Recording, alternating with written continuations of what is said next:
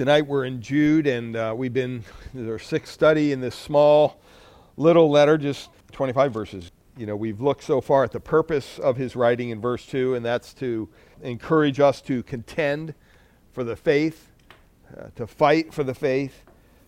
And we do that by exposing false teachers and encouraging believers to contend for the faith and finish strong. And then we saw the problem that required such a letter. He wanted to write to them about their common salvation, but he couldn't do that. Something was pressing, and the thing that was pressing was these people who were creeping in, these false teachers who were creeping into their congregation, and unbeknownst to them, they were perverting, it says, the grace of our God into sensuality and denying our only Master and Lord Jesus Christ. And these were false teachers who were sneaking in to congregations and causing these problems. Jude had to address that. And then thirdly, we said not just the purpose and the problem that caused such a letter to be written, but also the claim, and we took a couple weeks to work through that, and we talked about the Israeli apostates in verse 5. He gives three examples there. The angelic apostates in verse 6, and the Gentile apostates in verse 7. And, he's writing out of concern. He was concerned for this church because he felt they were losing focus on what they needed to be focusing on. And he thought, you know what, they're failing to contend for the faith. That's what he basically points out there in verse 3. So that's his purpose here for this. And he's encouraging them. He's appealing to them, you could say, commanding them to fight. And that's one thing that is hard to understand is that today we are definitely in a battle for the truth. Hopefully you understand that this is a hard time, and it was hard back then. I was reading through one of John MacArthur's messages this past week, and he calls these people, these certain people who creep in verse 4, he calls them spiritual terrorists. And he describes it this way. He says basically, I guess he preached this sermon back right after 9/11 happened and stuff. But he basically points out two things that make terrorists so dangerous. Number one, they're hidden, they're unknown, right? They don't come in and say, "Hey, I'm a terrorist. I want to blow you up." No, they mask themselves. They don't wear a uniform. They don't. That's what makes the war on terrorism. It was so difficult. And then secondly, he said they're willing to die for their cause. There's nothing you can do to them. You can't, if you kill them, you kill them. They're going to kill themselves anyway, most of them. So he points that out. And he says the following in one of his messages, and I just want to read this quote to you. He says, "As I look out at the evangelical church, I see parts of the city of God smoldering in destruction from the bombs of Satan's spiritual terrorists that have been planted here and there to blow people to bits.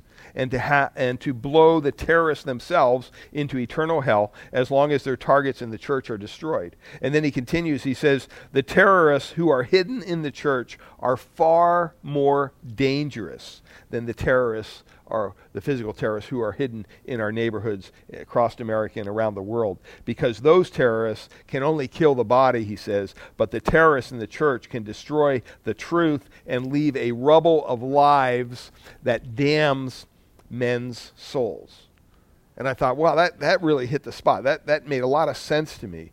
And those of us who know Christ, those of us who are truly part of the Church of Christ, we're born again, we know the Spirit dwells within us. We've been called by Jude in verse 3. He says there to earnestly, with some effort is the idea. It's not just going to happen naturally, contend for the faith. The idea that is to get our focus on the fighting the battle that he's given us, that the Lord has put before us to protect not just the church, but the truth from these deceptive teachers who are out there attacking it. And in verse 4, he says there, they've crept in unnoticed. And that's how terrorists work, right? I mean, I'm sure there's many terrorists flowing across our southern border as we speak. And we won't know it until they blow something up or they harm someone, and then everybody will go, wow, why did we allow this to happen? We don't know who they are at first. They don't come in, they don't announce themselves. Verse 12 in Jude, look down there, it says, "These are hidden reefs at your love feast." They're hidden, they're below the water level. You don't really understand what's going on there. It says, "As they feast with you without fear." That's one thing that terrorists are known for, is really they don't fear a lot of things. They put themselves in harm's way for their cause. And what Jude is pointing out is, they're already right there in your midst. They're undiscovered. You don't know who they are, but you're rubbing elbows with them in the church, and they're fearless. In verse 13, it says they're headed for black darkness. It says, for whom the gloom of utter darkness has been reserved forever. In verse 7, it says they're headed for the punishment of eternal fire.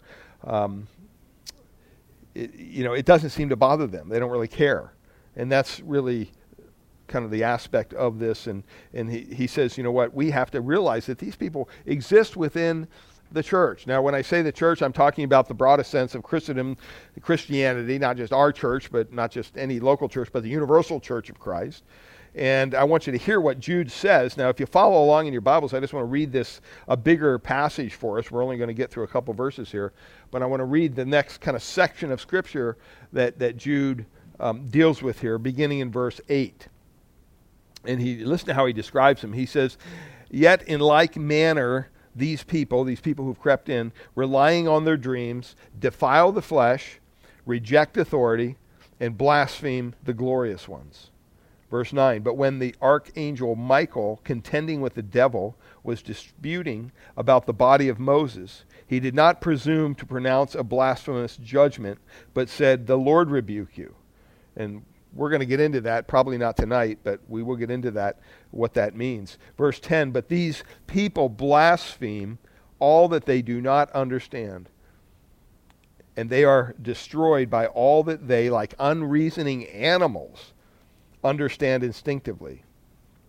Verse 11, woe to them, for they walked in the way of Cain, and they abandoned themselves for the sake of gain to Balaam's error, and perished in Korah's rebellion. And he says there in verse 12, which we read, these are hidden reefs at your love feasts, as they feast with you without fear. Shepherds feeding themselves, waterless clouds, swept along by winds, fruitless trees in late autumn, twice dead, uprooted, wild waves of the sea, casting up the foam of their own shame, wandering stars, from whom the gloom of utter darkness has been reserved forever. Verse 14, it was also about these that Enoch, the seventh from Adam, prophesied, saying, behold, the Lord comes with 10,000 of his holy ones to execute judgment on all, and to convict all the ungodly of all their deeds of ungodliness that they have committed in such an ungodly way. I mean, he can't describe this enough, how horrible this is. And he says, and of all the harsh things that ungodly sinners have spoken against him. And then he gives a description of them in verse 16. These are grumblers, malcontents, following their own sinful desire. They are loud-mouthed boasters, showing favoritism to gain advantage. Well, let me open in a word of prayer, and then we'll look at some of these passages. Father, we thank you for your word. Thank you for this epistle from Jude, who warns us to keep on the watch, to watch out for people who are attacking the truth, attacking the true gospel, and attacking our faith. And Lord, we just pray that you give us wisdom tonight as we work our way through these passages. We thank you in Jesus' name. When we read that, it's just an amazing description of these false heretics, these false apostates, these false teachers. And Peter says, remember I said in 2 Peter chapter 2, if you read 2 Peter chapter 2, it's almost like you're reading the book of Jude. It's very similar. We know that 2 Peter was written first, and then Jude, even though Jude is chronologically after that in the Bible. 2 Peter was written first. And 2 Peter basically warns us that, be on the lookout, these people are coming. These people are coming. Well, now Jude tells us they're not coming, they're here. They're in your midst. And so he's kind of sounding the alarm. And remember, he's talking about false teachers here. Apostasy basically means to defect or to depart, to abandon. All right? That what is true. Defecting from the faith. They may be hearing the faith, they know the true gospel, they're hearing the true gospel, maybe they even profess to know Christ, okay, and then they apostatize, they turn away from it, they abandon it. And that's a very dangerous place to be in. I always tell people it's better you never hear the gospel than to hear the gospel and willfully reject it. And this isn't something that's new to the New Testament. This has been going on since the beginning of time, really. But in Deuteronomy chapter 32, verse 15, I'll just read it for you. You don't have to turn there. It says, Israel forsook God who made him and scorned the rock of his salvation. And there's a lot of other verses in the Old Testament that talk about Israel and how they were apostatized. They were leaving the God who created them in one way or another. And those who are of these apostates, Jude is addressing a group of them, because not all apostates fit into this category of people who are in the church and they're trying to undermine the truth of the gospel within the church. There are apostates. There are people who, profess Christ and then they walk away. They leave the faith. We all probably know people like that personally, right? And they don't stay in the church. They don't have any reason to stay in the church. They hate the church, so they run from the church. But there are certain people who come into the church and they're not true believers, and they're trying to subvert anyone who's teaching the truth. Okay, and they don't do it openly. They do it hiddenly, and so we have to be careful, because they're really deadly spiritual terrorists who are embedded in churches all across America. And so he's talking about them. He's talking about these certain apostates who not just walked away from the faith, but now they kind of have an agenda to undermine everything that's true. And so rather than leave the church, they stay in the church. And they become agents of Satan's light. They're disguised.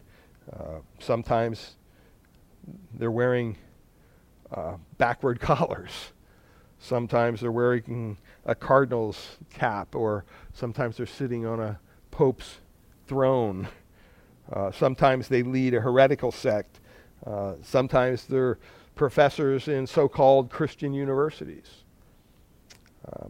I was just down in Rite Aid the other day, and I was going through the line and standing in line waiting to check out, and the guy in front of me had a case of beer, and he looked over, and on the magazine rack, I think it was Life or Time, had their annual thing with Jesus of Nazareth.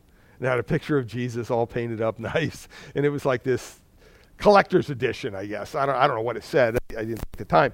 But he looked at it, and he beelined over there, and he grabbed it. And he's looking at everybody, and he's like holding it up, like, what's this guy doing, And he's like going through it, and he's reading it. He didn't say anything, but he ended up buying it. So I almost wanted to, it was too expensive, and I didn't have time to read it, but I almost thought, wow, I wonder what this is, what he's so interested in there.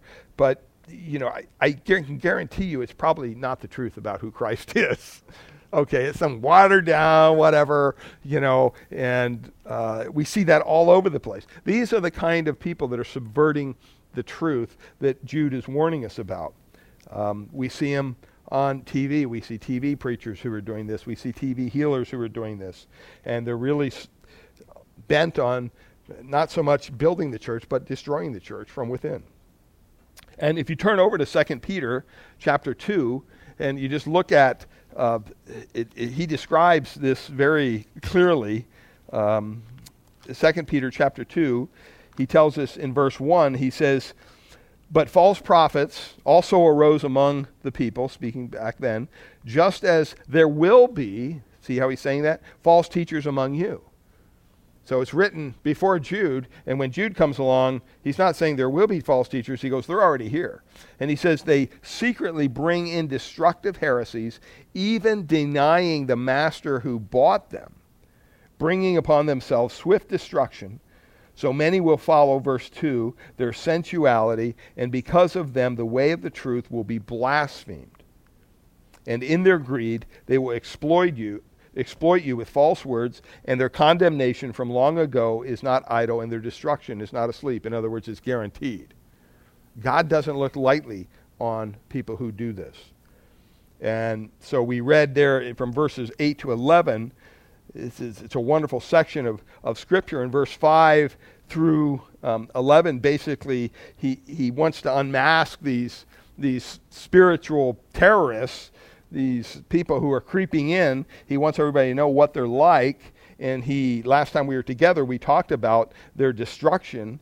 And he talks about three things there. He says in verse 5, we saw where he talked about Israel, how they were apostate, and he follows up with their destruction. Verse 6, he talks about the angels who left their abode in heaven, and we related back to Genesis 6 and talked about what happened there. And then in verse 7, he talks about the Gentiles of Sodom and Gomorrah.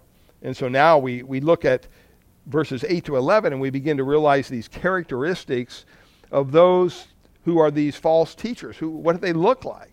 How are we supposed to recognize them? The one thing that really advanced itself in the war against terrorism was when they started figuring out facial recognition. My son-in-law was telling me when he worked in D.C. at the Navy Yard, he said every time you would go down this certain road and whatever, there was cameras taking your picture like every so many feet. And they knew exactly who you were. They knew where you lived. They knew your job. They knew everything about you. And he goes, and that's all over D.C. But he said it's facial recognition has just made this possible. So now this is kind of giving us not so much a photograph, but kind of a spiritual photograph of what a spiritual terrorist looks like. And he begins in verse 8, and he starts to talk about basically three attitudes, you could say, that they have. And he talks about their immorality, he talks about their insubordination, and he talks about their irreverence. And we're gonna look at all that. And in verse 11, and it's interesting because he kind of breaks this up into sections of three. Everything's three. Last time we had Israel, the angels, and the Gentiles. Tonight we'll look at their immorality, their insubordination, their irreverence. And then in verse 11 you have three comparisons of their influence. You have Cain, you have Balaam, and you have Korah. So it's a very organized couple of verses here in Jude, and you can tell how the Holy Spirit has put this together, that he wanted to really lay this foundation clearly so that we could clearly see this. And so Jude, last week, we saw the illustration of Israel, the illustration of the angels, the illustration of Sodom and Gomorrah. And in each case, verse 5, it says those in Israel were destroyed. Remember, in the wilderness. Verse 6, it says the angels, they're kept in eternal bonds of darkness for the judgment of that great day. And the Gentiles in Sodom and Gomorrah, they're awaiting eternal fire, but they were also burned up on the spot. And we talked about all that last week. And so Jude establishes then about these false teachers, these apostates, whoever they are, whether they're Jews, whether they're angels, whether they're Gentiles of Sodom and Gomorrah, they all receive a severe judgment. And so God doesn't just turn an eye, blank eye to this.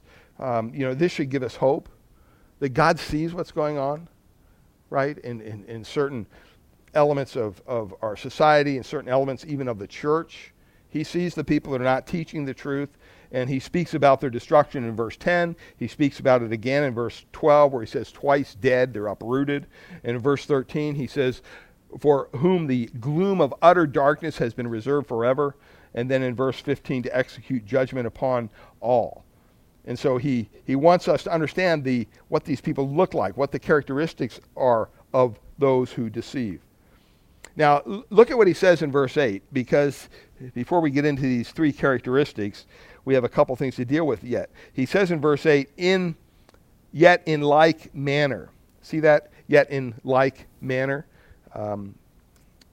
He's referring back to what he just told us, what we studied last week. He's referring back to the Israelites. He's referring back to these fallen angels. He's referring back to these Gentiles. And he says, you know what? In like manner.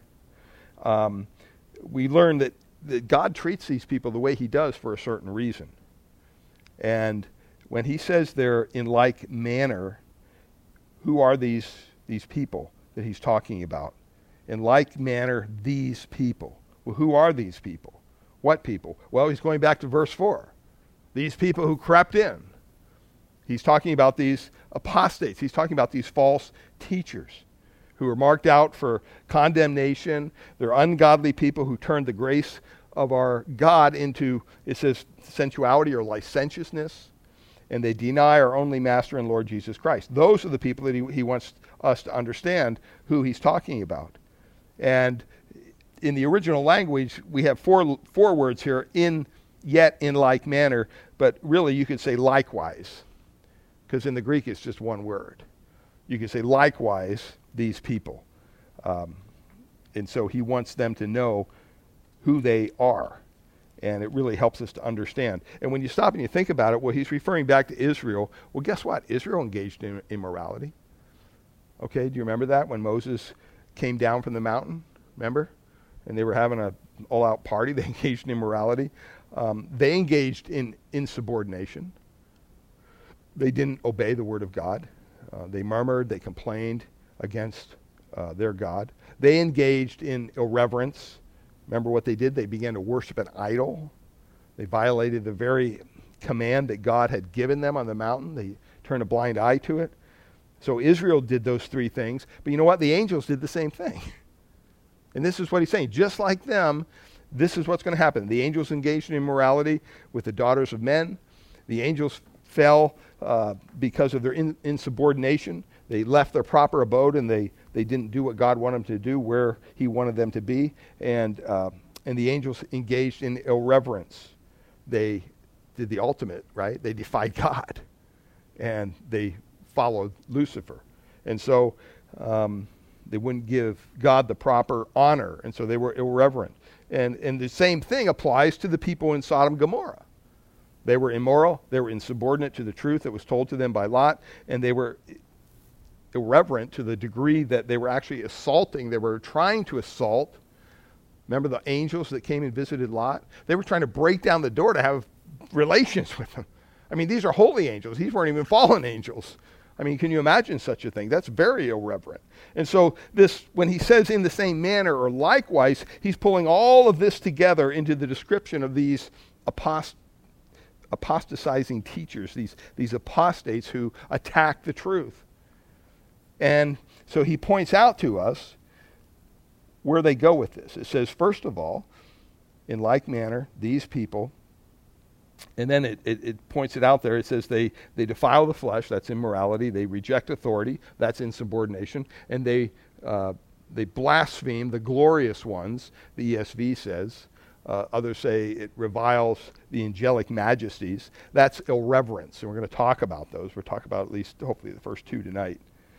But those are all kind of pictures of what these people are going to look like. And if you want to spot an apostate, look for those three things. Now, it's not obvious. You have to unmask their immorality. You have to unmask their insubordination. You have to unmask their irreverent. They don't come into church saying, hey, I want to be immoral, insubordinate, and irreverent. Will you welcome me as a member? I mean, they're not going to do that, right? You have to do your homework. You have to figure it out. They have to be unmasked. But those templates apply every time. When they are unmasked, you see it. You say, wow, this is what's really going on behind the scenes. And so Israel, angels, Gentiles are all marked by the same three characteristics that Jude is pointing out here: immorality, insubordination, and irreverence, or blasphemy, you could say. Now, notice he says, likewise, these people, okay, yet in the same manner, these people also, and then it says this, before we get into the three things, relying on their dreams. See that? Relying on their dreams. What's he talking about here? This Greek word it's a big word, okay, and what it means is that either they were mystics who claimed to have access to supernatural revelation, or it could also mean that they just were kind of relying on their own fanciful dreams that they thought up in their own head.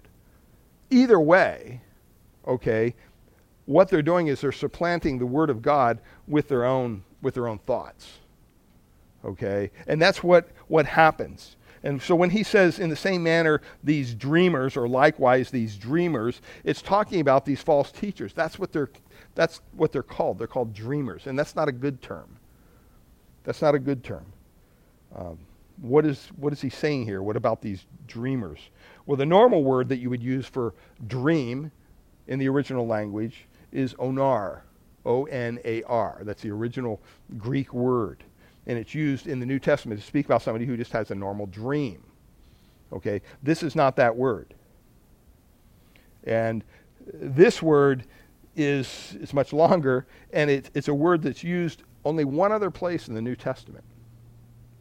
And that's over in Acts chapter 2, verse 13, where Peter's preaching his sermon on the day of Pentecost, and the Spirit comes, and men begin to speak with other languages, and Peter has to explain, hey, these guys aren't drunk, it's too early for that. This is the Holy Spirit working here. And he says this is actually fulfilling a prophecy of Joel, and he begins to quote Joel chapter 2, verse 28 and 29. And in Acts chapter 2, verse 17, here's what Peter says. In the last days, it shall be, God declares, that I will pour out my Spirit on all flesh, and your sons and your daughters shall prophesy, and your young men shall see visions. And here it is, and your old men shall dream dreams. That's the word.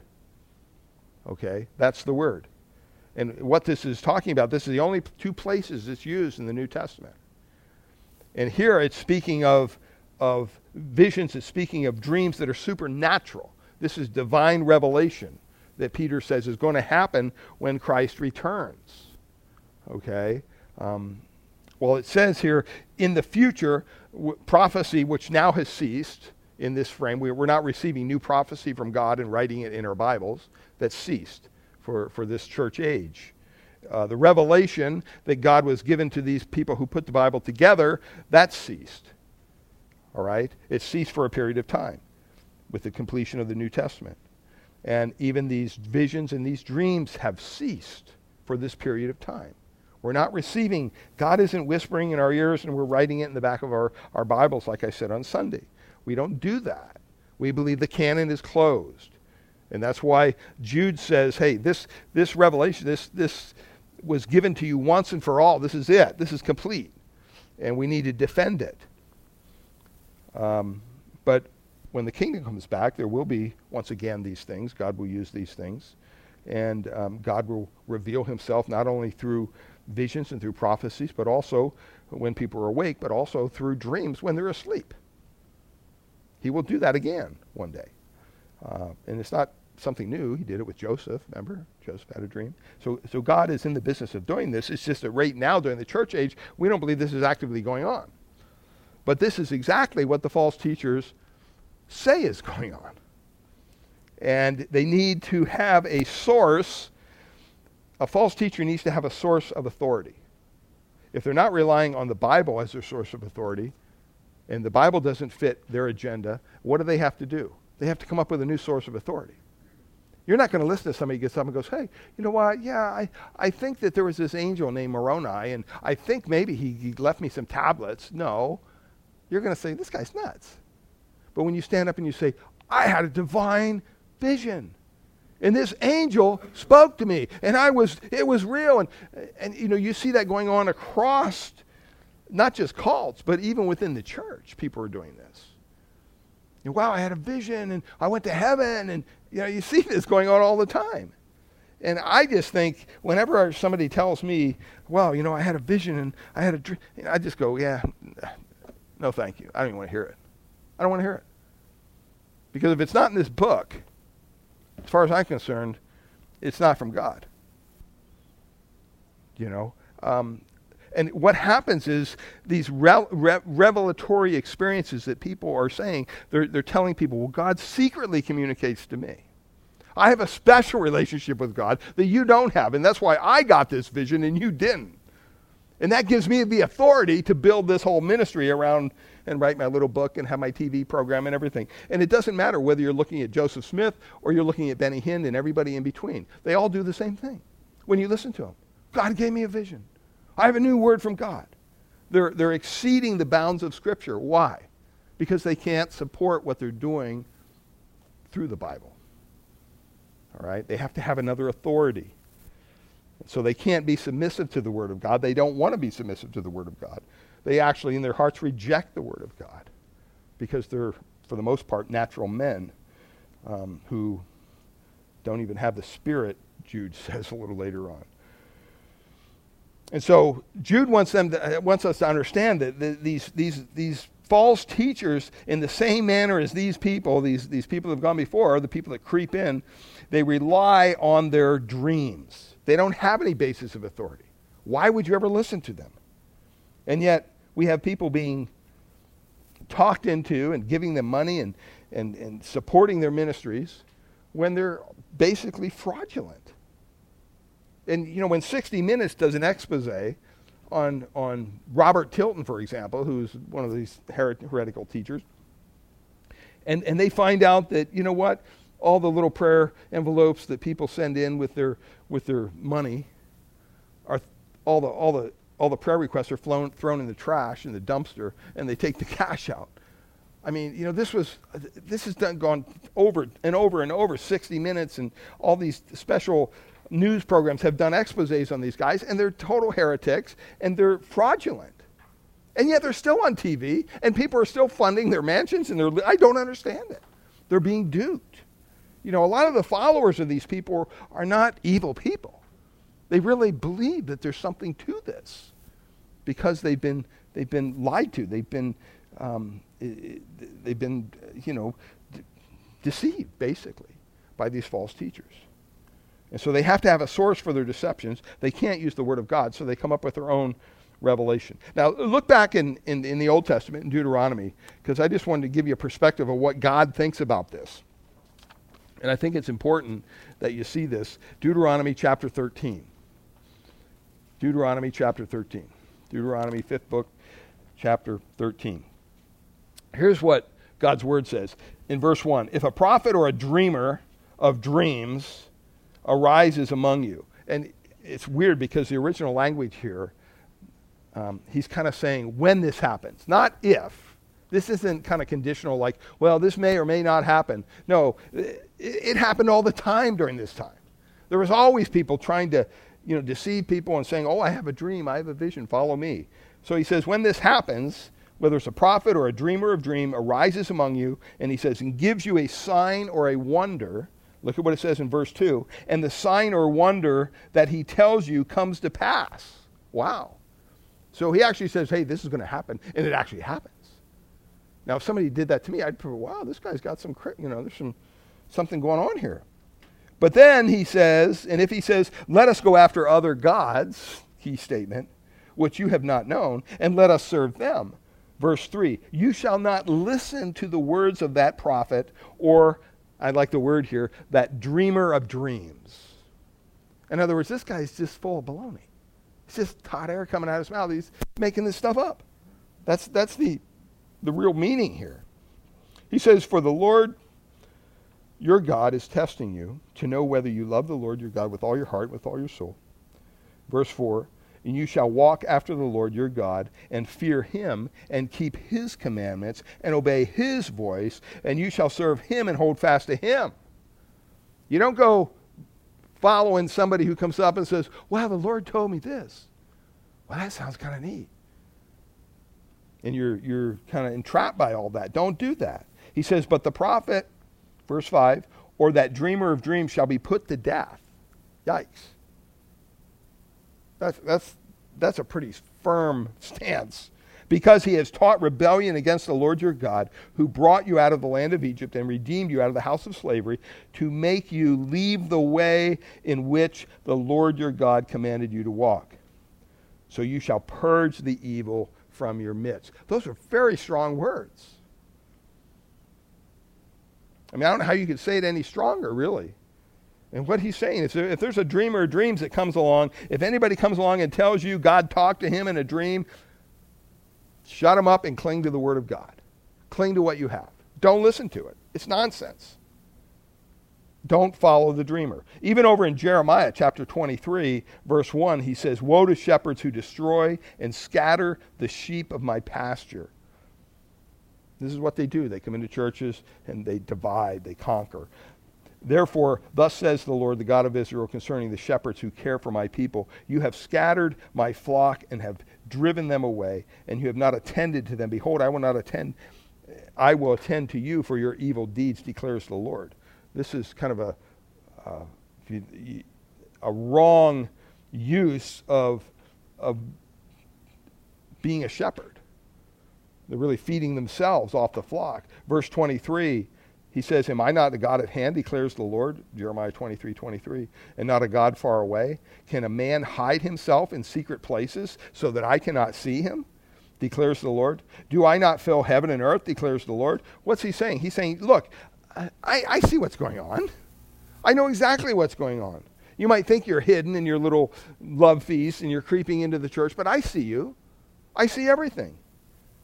You may think you've crept in unnoticed, but you haven't. And he continues down in verse 25. He says, I've heard what the prophets have said, who prophesy lies in my name, saying, I have dreamed, I have dreamed. How long shall there be lies in the heart of the prophets who prophesy lies, and who prophesy the deceit of their own heart, who think to make my people forget my name by their dreams that they tell one another, even as their fathers forgot my name for Baal. This is what's going on in our churches today. People are coming up with all kinds of new theology and new doctrine that doesn't agree with the text of Scripture. But they're saying, no, this is a word from God. Thus saith the Lord. And then when you call into question their authority and what they're doing, what do? They pull a verse out of context and say, be careful. Don't you accuse the Lord's anointed, right? They think they're like some high and mighty person that has this direct contact with God and God's whispering in their ear 24/7. And what he's saying is, don't listen to anybody who's telling you that God's talked to him in a dream or a vision or anything.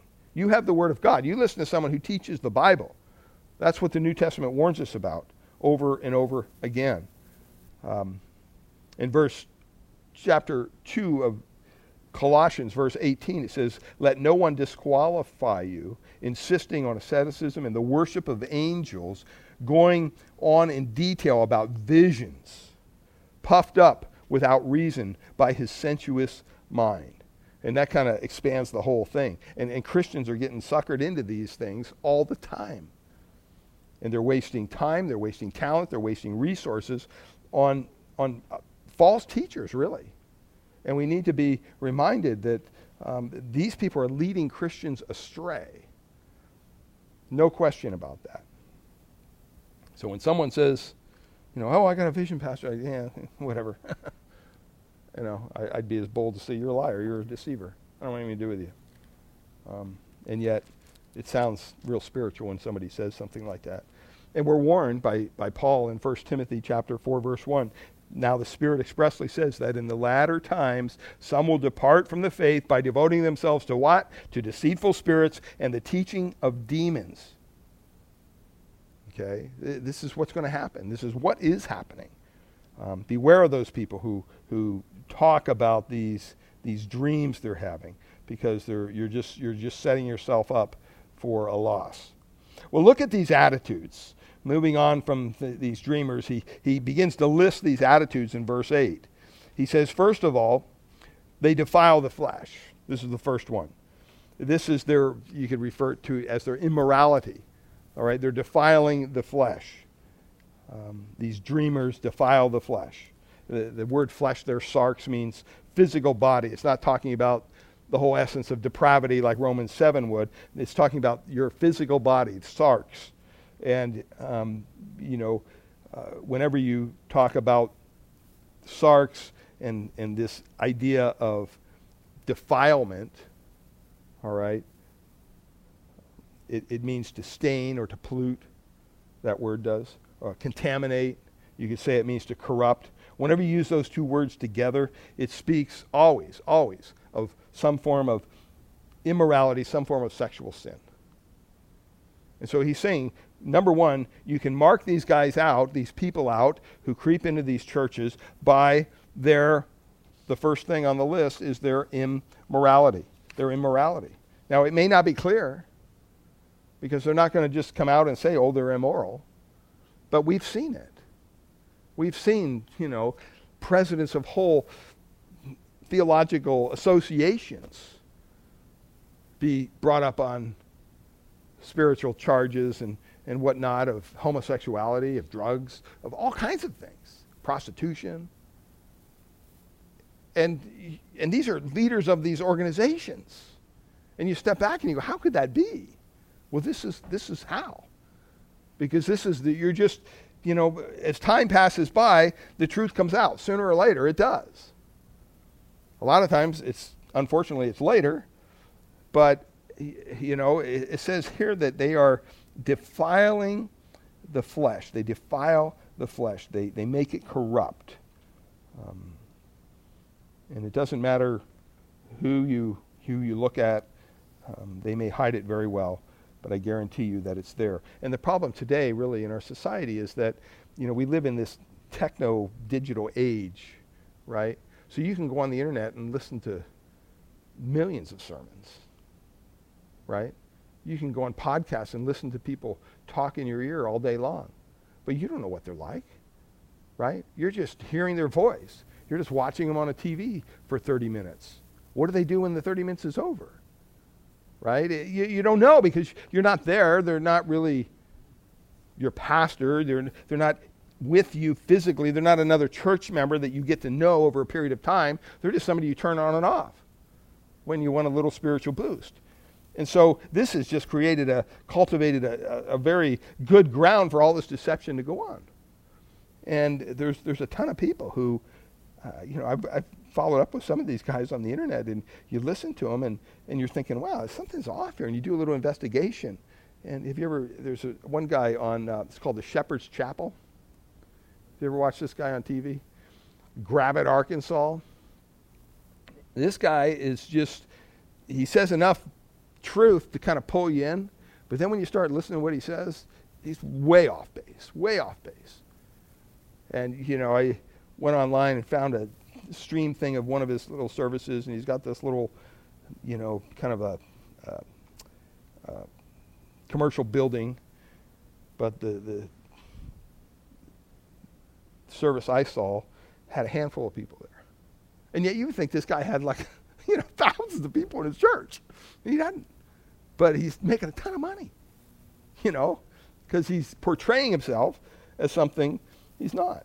And so you just have to be careful. And it tells us that they are basically, these false teachers are immoral at heart. And if you question me on this, look at what verse 19, continuing to talk about these people, look at Jude 19. It says, it's these, the same people, he's referring to the same people, it is these who cause divisions, and then it calls them worldly people, and then it says what? They're devoid of the Spirit. That means they don't have the Spirit. Last time I checked, if you don't have the Holy Spirit, guess what? You're not a believer. I'm sorry. You can't be a believer and not have the Holy Spirit. So they don't have any divine power to restrain their flesh like we do. When we sin, what happens? The Holy Spirit convicts us, right? And we kind of want to make a fast track to God and confess it and get it behind us and move on. These people don't have that. And so, hey, if they can get away with something, they're going to get away with it because they don't have that conviction in their life. There's no work of regeneration. There's no work of sanctification. They're devoid of the Spirit. They may claim to be virtuous. They may claim to be authoritative. They may claim to even be righteous. They may wear all the garb or whatever they put on to make themselves look holy. They may have a title, priest or minister or preacher or pastor or whatever, but in their heart of hearts, they love lust. They're so focused on that they love darkness rather than light because their deeds are evil, John 3 says.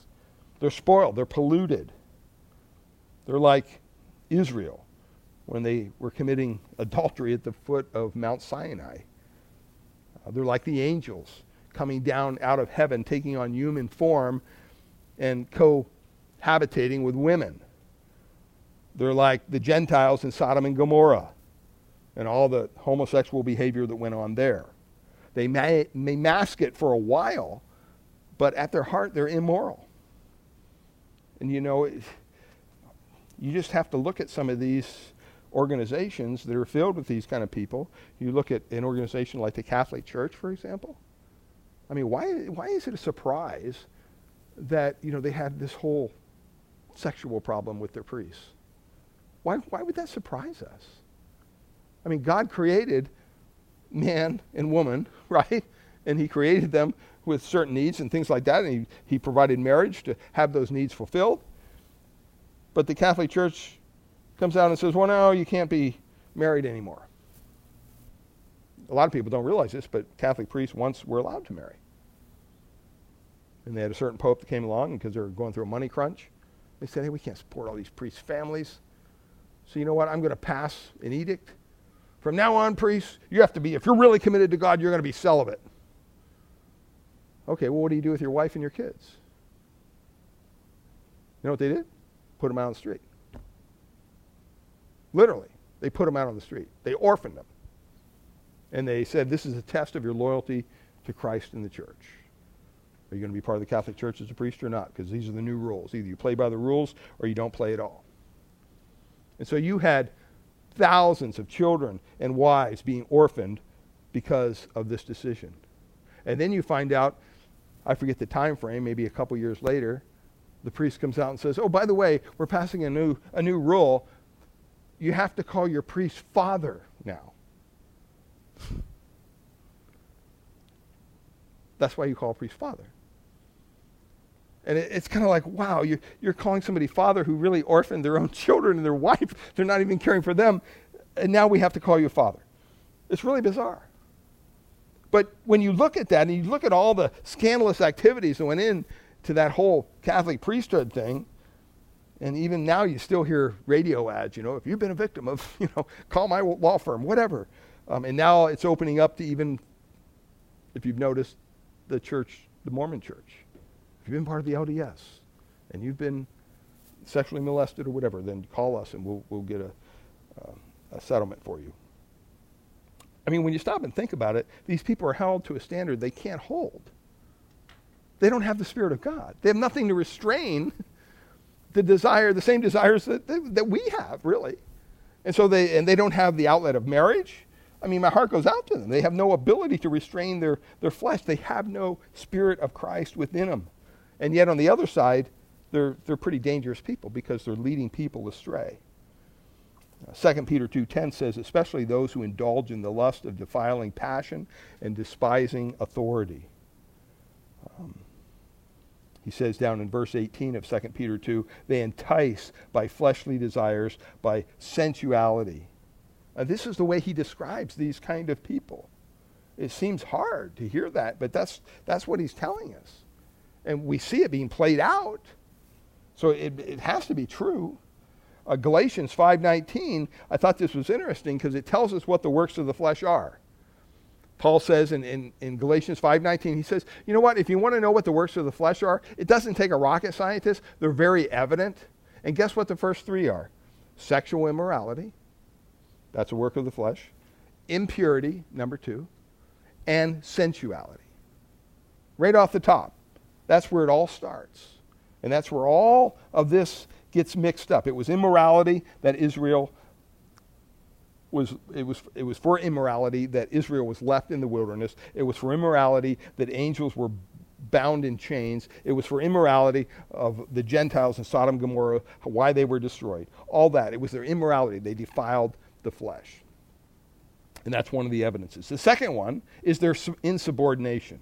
Their insubordination. And look at what it says in verse 8. It says, they not only defile the flesh, but secondly, what's it say? They reject authority. They just outright reject authority.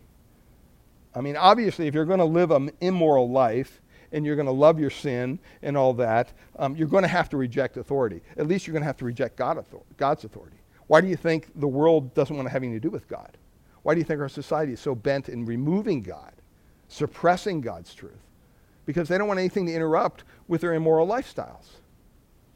They don't want somebody to tell them, well, what you're doing is wrong. Well, how can you say that? Who do you think you are? That's their answer. Who made you God? Well, nobody made me God, but God's already spoken on that, and he says it's wrong, right? I mean, that's that. They reject all that. They reject authority. This word reject means to do away with. To do away with something that's already been established. It's not rejecting some new thing. It's rejecting something that's already been established. You see this in the new, this whole agenda with the new social thing and everything that's going on. They're tearing down all these statues. What are they doing? They're rejecting authority. I mean, this is history, right? I mean, you saw it with ISIS.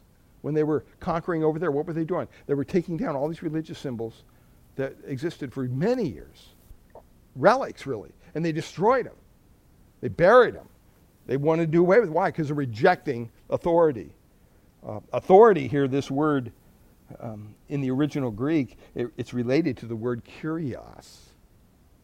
You know what kurios is, right? Lord Jesus. They're rejecting authority. They rejected any lordship in their life at all. And you say, well, who are they specifically rejecting here? We'll go back to verse 4. It tells us. Look at verse 4 at the very end. It says, they deny our only master and what? And Lord, Jesus Christ. This is what they do. They deny it. And this has crept into our churches. You have to have a proper understanding of who God is and who Christ is and who the Holy Spirit is, or you're going to get way off base. And so we have an element, and I went to a school for a while that taught this, that you could basically come to Jesus as your Savior. He'll forgive you of your sins. Don't worry about the Lord thing. You don't worry about that. You can make him Lord later. But you just come and get your sins forgiven so you can go to heaven. That's very wrong. And you hear it phrased this way. Well, you know what? Don't you want to make Jesus Lord of your life? Have you ever heard that? You don't have to make Jesus Lord. Last time I checked, he is Lord. You don't make him anything. I mean, who do we think we are? I mean, I am blessed and I'm delighted and joyously committed to the lordship of Christ in my life. I mean, if it wasn't for that, I'd be lost. Utterly lost. These people are not. They're not interested in having somebody as Lord over their life. And that's really the struggle when we're sharing our faith with people, right? When we're trying to tell them about Christ and tell them about their need. They're fighting against it, right? They don't want somebody else to control their life. Give me a break. Well, they want to do what they want to do. They do not submit to the Christ revealed lordship. They don't submit to the revealed scripture. They have their own theology. They have their own views. They have their own dreams. They have their own imagination. It's so arrogant. And they think they're the master of their own destiny. When you hear people say the Bible isn't true, Jesus isn't who he says he was, and he didn't do what he said he did, they're just rejecting his lordship. It's like a little child putting their hands over their ears and saying, la, la, I don't want to hear it anymore. I don't want to hear it. I don't want to hear it. That's what they're doing.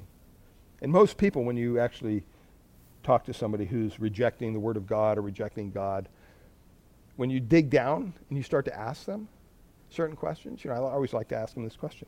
Oh, I said, so you've read the Bible? Well, no, but I know it's wrong. Really? So you've never read it? Well, I read a couple, but, so you really haven't done any investigation into it. And they begin to realize, well, this is kind of a stupid argument. I'm arguing about something that I've never even looked at. Okay? And so we have to remember that, it all comes down to the lordship of Christ. And when you think about it, it follows the same pattern. Right? Guess who rejected the lordship of Christ? Israel. How?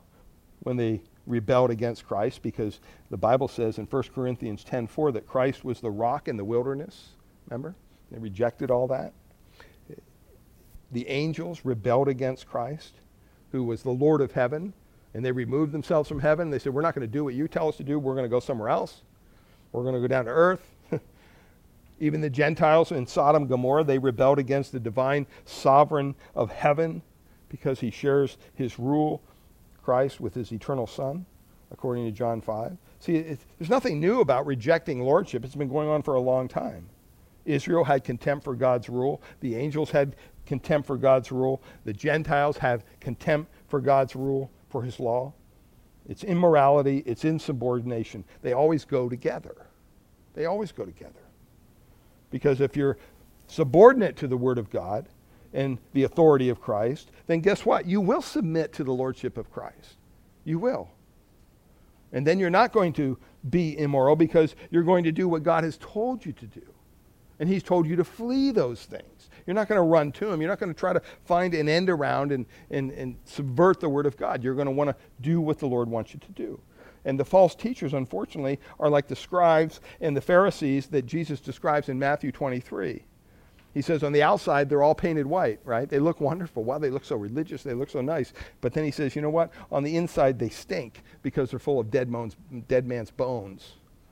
That's really what these teachers are. And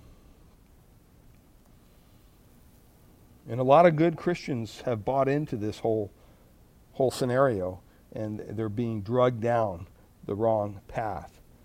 And we have to stand up against that. And the last thing here, their irreverence. We're not going to get into this completely because it's like a whole lesson all by itself, because you have to go into a lot of verses. But it talks about blaspheming the glorious ones in the ESV. I think in the New American Standard it says defile the angelic majesties. That word blaspheme, it means to slander. It means to speak evil of. The phrase angelic majesties or glorious ones is one little word, four-letter word in the Greek, doxa. Doxa means glorious. Doxology, right? That's where we get that word. And it basically talks about how they were blaspheming angels. And it speaks about, in the Old Testament, why this was so important. And one thing that we don't realize sometimes is the role of angels when it comes to establishing God's moral order, his moral authority. The angels had a big part in this.